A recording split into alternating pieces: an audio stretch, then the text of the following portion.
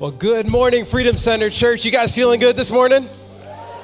That was, some of you are still waking up. Well, my name is Pastor Avery, and I am the elementary pastor here at Freedom Center Church. I'm excited to be able to share with you this morning. If anybody forgot their glasses or sitting in the back, I am not Pastor Jim.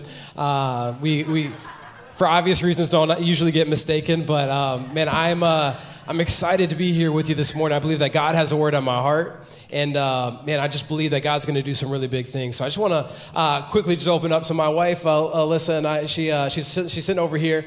We moved to Fenton about 3.5 years ago. And, man, God has just been so faithful. He's been so good. A little over 2 years ago, we took over and been kind of overseeing the elementary ministry here at the church. And it has been such a blessing to be able to just pour into some of your children and grandchildren and get to know them and see God just kind of moving them as over the past couple of years. And so it's been good, but just a little bit about my family. So I got a picture that I felt like I was obliged to do this just because they're so beautiful.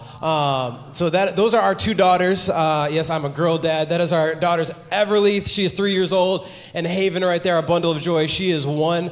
For anybody in here that has not had kids yet or has not named their kids yet, not like you have a 4-year-old running around without a name, but like maybe you're thinking about the names or something like that. We decided with our second one that we wanted to name her something that had, like a really deep, rich meaning, something that really meant something. And so her name is Haven Joy. It means safe place of joy. And she is, I kid you not, the happiest baby that I've ever met in my entire life. And at that point, we decided we don't even know what Everly Rose means. It just sounds good, And so we decided to look it up to figure out, okay, what does her name actually mean? And it answered so many questions for us. Her name, I kid you not, means Wild Boar Farm. And so we realized, oh my goodness, this makes so much sense, but she is an adventure. She keeps us on our toes. We make so many amazing memories with her, but in all seriousness, she's fun. And obviously that's my wife, Alyssa, there. We'll be celebrating 4 years of marriage in a few days. So thank you. And so, yeah, God is good. I absolutely love her. She is my better half. It's bad theology, but it sounds good, and it wins you brownie points. So she's my better half. And I don't know about you guys, but like early on in marriage, we had a lot that we were kind of figuring out still and still kind of working through. And so let's just say my wife, as much as I love her, she wasn't quite Gordon Ramsay. And so we had some trials and some errors in the kitchen, as we were kind of figuring things out for ourselves. And so, like something terrible has gone wrong when your wife is like slaving in the kitchen for like over an hour, comes back with this plate that looks less than exciting, and she just kind of looks at you with this face of disappointment after taking a bite saying, you don't have to actually eat this, right?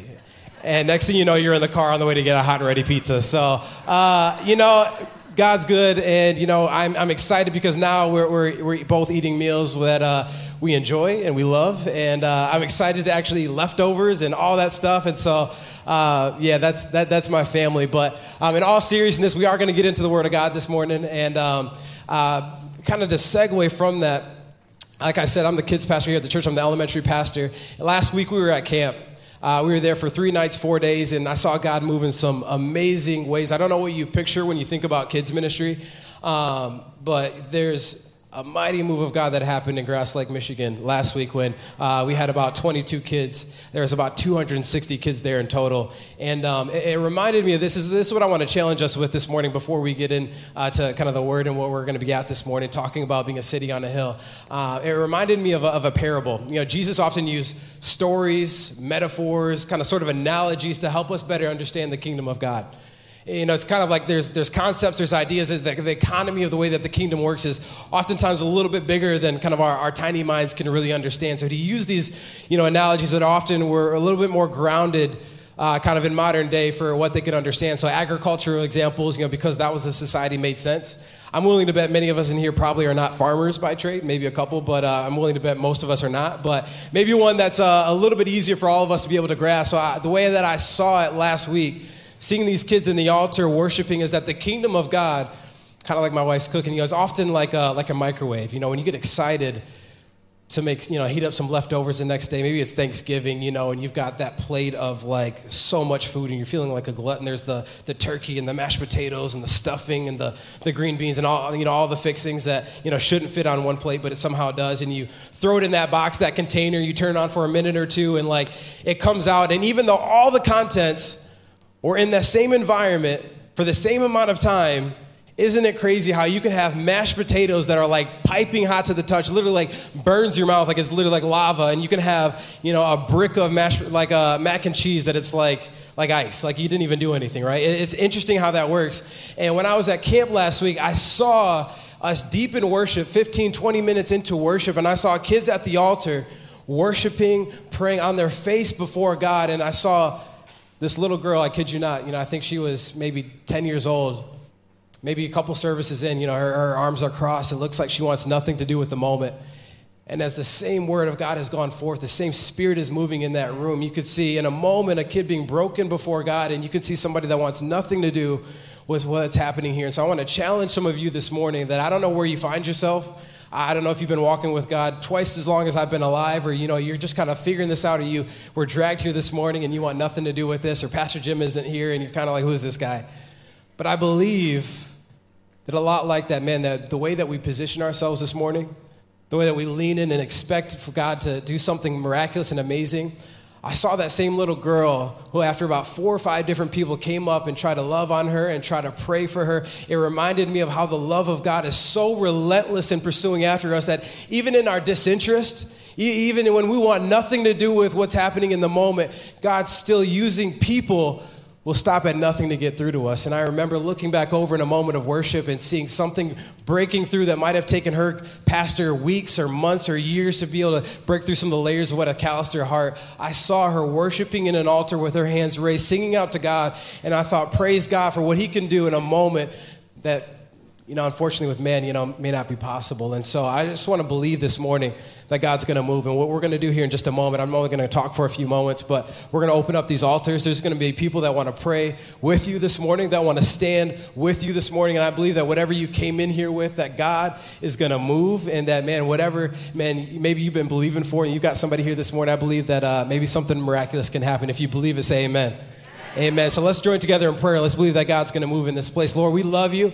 We thank you. We're excited to be able to come to you this morning. We believe that you have a word for every single person under the sound of my voice. Lord, help me get out of the way, because this is not about me. But Lord, I thank you that your word needs no help. But Lord, I thank you that as your word goes forth, you said it would not return void. I thank you that where 2 or more are gathered in this space, you are here. And Lord, you are desiring to do a work. And so you've been excited all day for your son or for your daughter to get down in this altar and to meet you where you've been waiting for them. So Jesus, I thank you that whatever it is, God, in a moment, Lord, I thank you that you can do it. We have faith and we have expectation to believe that you're going to move in this place, and we believe, God, that we won't walk away the same. We love you. We're excited for what you're going to do. It's in Jesus' name we pray, and everybody said, amen. All right, and so where I want to go to this morning, we're talking about City on a Hill, and I'm kind of coming in towards the end of the series, so you guys should be well-versed, and you guys should be pros at this point. But Matthew 7, Jesus talks about how you are the light of the world. A city on a hill cannot be hidden. So our calling, our command from Jesus is to be the light of the world. And so how then, when we live in a day and age where we have so much at our fingertips, so much information, when we're more connected to those around us in the world at large than we've ever been in history, when, like Pastor Jim talked about last week, being equipped with the Holy Spirit, man, we have all that we need. How then do we find it so difficult sometimes to do this, to be the light of the world? What are those obstacles? What are those challenges? Why is it so hard sometimes? How important is this? Is this something that we really need to get? Is it just a good idea, or how do we do this well? So I want to challenge us this morning from a story that I've kind of been looking into, and I believe that no matter where you find yourself, that I believe that we can all find something to take from this. So we're going to turn to Mark chapter 10, verse 17 through 27. So Mark chapter 10, it says Matthew, but it's in Mark. It's in Mark. This is the story of the rich young ruler. And so here's a guy who, by all accounts and society standards back in this day, kind of had it all together. They called him the rich young ruler because at this time, he was thought to be maybe a ruler of a synagogue or kind of a religious kind of sector. And so normally this space was reserved for, older people or kind of elders. And so the fact that he's already reached this status at such a young age is pretty significant. He's also acquired kind of a great wealth. And so he's doing pretty good, to say the least. But then he comes to Jesus and he has a pretty important question. And so I just want to take a look at this interaction, kind of figure out, what Jesus is trying to show us here in this response. And I believe there's something that we can take from this. So it says, as Jesus started on his way, a man ran up to him and fell on his knees before him. Good teacher, he asked, what must I do to inherit eternal life? Why do you call me good? Jesus answered. No one is good except God alone. You know the commandments. You shall not murder, commit adultery. You shall not steal, give false testimony. You shall not defraud. Honor your father and your mother. Teacher, he declared, all these I have kept since I was a boy. Jesus looked at him and he loved him. I love that line. Jesus looked at him and he loved him. One thing you lack, he said. Go sell everything you have and give to the poor, and you'll have treasure in heaven. Then come follow me. It finishes with this. It says, at this, the man's face fell. He went away sad because he had great wealth. Jesus looked around and said to his disciples, how hard it were amazing. So guess what? He decided to say this again. He says, but Jesus said again, children of God, it is easier for a camel to go through the eye of a needle. Those were even more amazed and said to each other, who then can be saved? But with God. Before just done, and Jesus said this, surely kind of looking in hindsight at how we would have, because to Jesus, and especially a man of his status, so he was willing to kind of bit of embarrassment, or he's willing to bring shame to himself for the sake of desperation. And yet he fell to his knees and he asked him this question, what must I do? I've got to commend him because he's going to the right place. And as I was confronted with this passage, the wrong place, asking the right questions, but getting myself going to the right people, the right place. But my heart really, I have to look at this and think with, just humanity. I don't know. I find that there's probably a lot of times that God looks at me and is like, I haven't even made it to that length. And so what I find interesting, this wasn't after, was passage.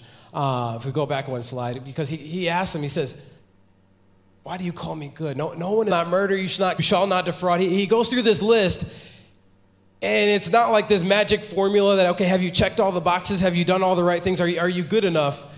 You're not good enough. In the other Gospels, he commit murder is good except God alone. I'm not after your morality, obedient, but what he's saying is, you can't work. What? If you really kept all the commandments, you would know this, that the second, that was easy for you to selling, but he couldn't do it. And as I was here this man is, but there's an obstacle. And so I thought to myself, man, I really feel like when it comes to just our lives, it comes to our soul and Jesus coming after us, I think the greatest obstacle to our it isn't your coworker or your boss or whoever else, but it's ourself. The enemy to our calling is ourself. And I thought to myself, I kind of want to use this. You can't have the kids pastor up here and not expect an object lesson, something up here. But here this man is, the rich young, he looks a little beat up. Thank you. I don't know if we would look the best if you had anyways, I'm thinking to myself, here the rich young ruler is. I'm sure at this point he's successful. He's very calculated. Every dollar that he had, every possession that he owned, I'm sure he had a plan for it. I'm sure he had a destination for it. I'm sure he could see 5, 10, 15 years out. He had it all figured out. And the beauty of God is that he gives us the capacity to dream. He gives us the capacity to be able to see far out and to think and to, be able to dream big. But what if our dreams isn't God's plan or God's intention for what we have? And so Isaiah 55, I want to take a look at this passage. It says this.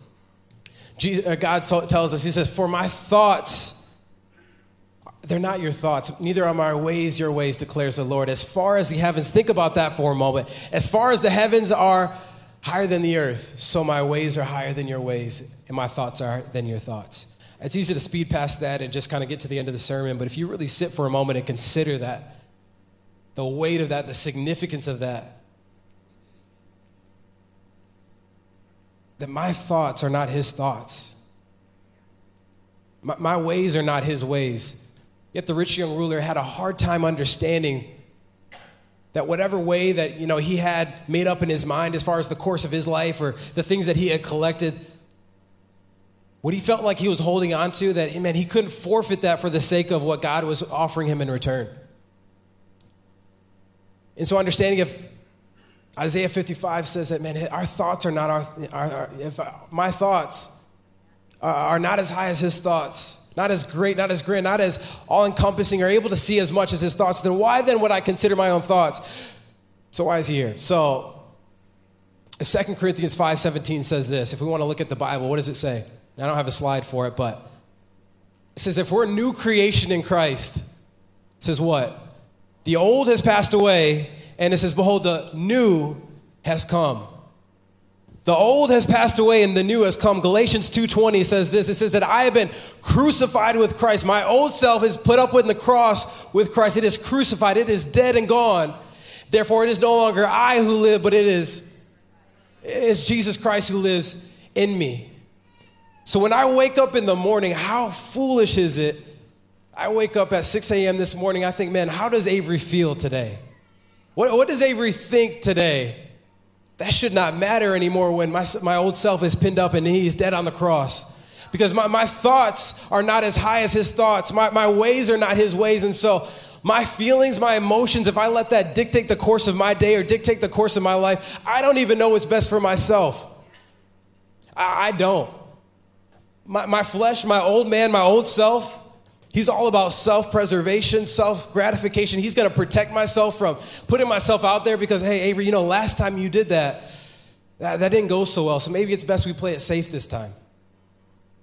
Hey, I'm walking around the mall, man, like that. It's not that expensive. Just make that purchase, whatever. It's like, man, like my spirit knows I've been lacking in generosity. Man, it's just one more hobby. It's just one more TV show. Let me take it on its... We haven't spent time with God all week. You're feeling empty. Man, my old self doesn't know what's best for me because my thoughts are not as high as his thoughts. My ways are not as high as his ways, and so why consider them? It belongs in the grave, dead and gone. The old is gone. The new has come. It's no longer I who live, but it is Christ who lives in me. So I think about it then, like what's really the issue here? Like, what are we really talking about? I think it is in Mark chapter 10 and verse 23, it says this, and it's so powerful because Jesus looked at him and it says that he loved him. He looked at him and he loved him, and he said this to his disciples after this man walked away sad, for he had great wealth. He had so much that he was holding on to, he couldn't simply let it go. He realized that Jesus looked at his disciples and said, how hard is it for the rich to enter the kingdom of heaven? And this morning, to an American church in Fenton, Michigan, yeah, maybe we're talking about wealth here. Maybe we're talking about money. I think we're all adults. We can kind of analyze our own hearts for ourselves, but I think it's deeper than that. I think the issue is that we have too much. We have so much that at the end of the day, because we've taken on another thing and we've got something else and there's that and I got to run here and I got to make it to that and my money is tied to this and that, it's like we've choked out any room for God, any space for God to be able to move in our lives. And so we're asking for more of his spirit. We're asking for more of his grace, more of his mercy in our lives. We want more. But what if I propose to us this morning that our solution to receiving more of what we need in life is in direct correlation to us letting go of something that we already have? Maybe we're not even giving God space to move in our lives because we have so much going on. But yet, like the rich young ruler, we think that this is so much better, and it feels so good, and this is the right way, but I don't know what's best for me. I don't realize that what I'm forfeiting and giving something to God is he's giving me something so much greater in return. So much greater in return. There was I don't do much, looking up on history. You got to come back next week for Pastor Jim if you want, the good history lessons. I'm sorry. I was more of a math guy. But in medieval times, there's this infantry known as the Knights Templar. They're pretty popular. Maybe you guys know about them. Maybe you guys can fill me in after the service. But I found this story really interesting because it said that there's like this Christian infantry in the medieval times. But it says that when they would go to be baptized, this symbolism of when I'm being submerged in the water, this death that's taking place, that's symbolizing with Christ, and being raised out of the water and symbolizing this life that is now being made new in Christ. It actually says that they would be baptized in full armor, which I think that's got to be difficult, first of all. Like, I don't even know how you do that. But they were baptized in full armor. But the thing is that the only thing that they would keep out of the water that they would hold up in the air would be their sword. And so what they were signifying in that moment was, God, you can have all of me except for this. Take every part of me, but this isn't yours. And it got me to thinking in my own life, how often do I say that to God? You can have all of me except. As long as you don't touch this corner of my life, as long as you don't hold on, you can have everything else, but you can't have this. And I believe that this morning for some of us, God is calling us to lay down some things. I don't know if you realize it or not, but maybe God has been trying to do something in your life for a long time, but we're not giving him space to. Or we're holding on to something that's disallowing him to be able to move in a way that he wants to in our lives. And if I can be transparent for a moment this morning, and I hope you hear my heart when I say this, I think the time in my life where I felt most full of God's Spirit, most full of his joy, most sure of my purpose, most intimate with him. Thank God for everything he's given me, he's blessed me in my life.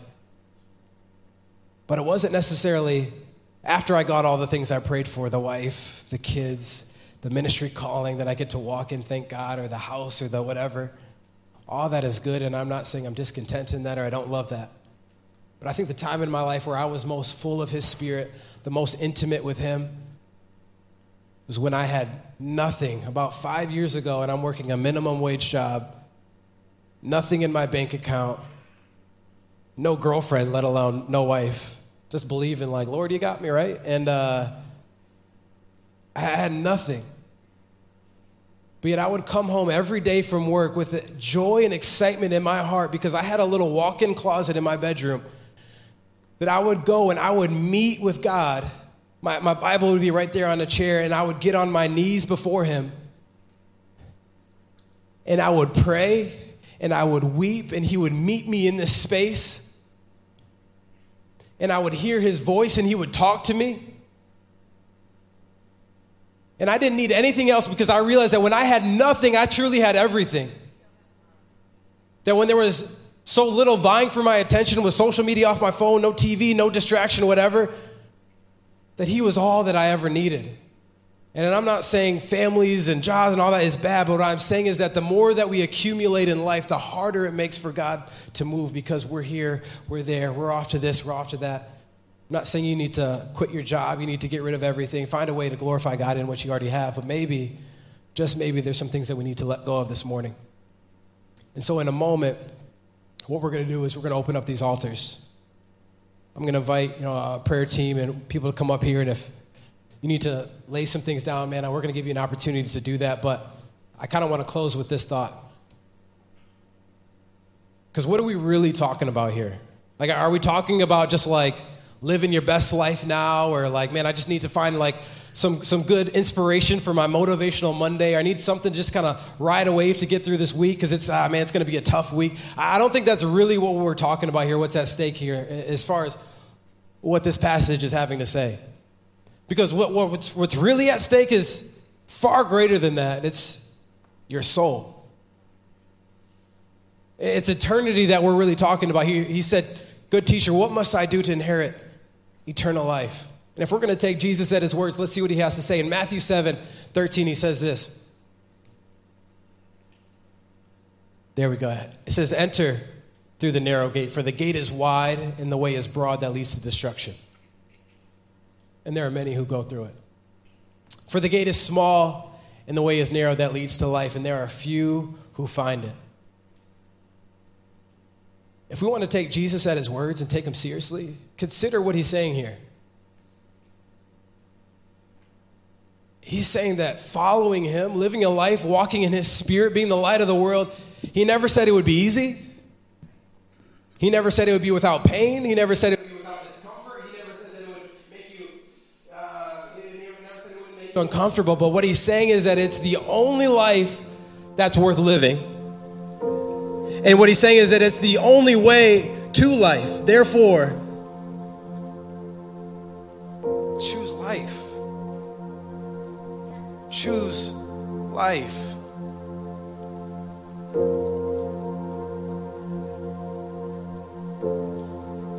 This is going to be a little hard to share, but I think about how many times in my life has God been trying to use me or speak through me, and I have just been so occupied in the moment where I've thought that I knew better. My cousin growing up was like I didn't have any siblings, so he was like the annoying little brother. Like, he would take my shoes because he thought they were cool, and he would just do all the annoying things that little siblings would do. At least I'm told, because I didn't have little siblings at the time. So he was that guy. And we would spend so much time together growing up. But as we got older, we kind of started to drift apart a little bit. And especially getting into high school and stuff like that. And he got into the wrong crowd and just messing with stupid people and doing stupid stuff. I remember for years, I would hear this nagging voice that would tell me to text him, reach out to him, make that phone call. And just like with the rich young ruler, we have this amazing capacity to be able to dream, to be able to see forward and to think big. But what I was missing was that whatever my dream or my plan for those moments, that was never God's intention. And so 2 years ago, almost 3, November 13th, 2019, I got the worst phone call I think I've ever received in my entire life. It's that same cousin that I had pushed off, that I ignored reaching out to, that I should have got in touch with, but I made every excuse in the book not to because I'm busy, or I don't even know what I would say, or he probably would think, so many excuses. I got a phone call about 7:30 at night that he had been gunned down and he died in a hospital with no family, no friends, nobody around him. And I thought to myself, how many times was God trying to use me in those moments, but I couldn't get over myself to see what he was trying to do.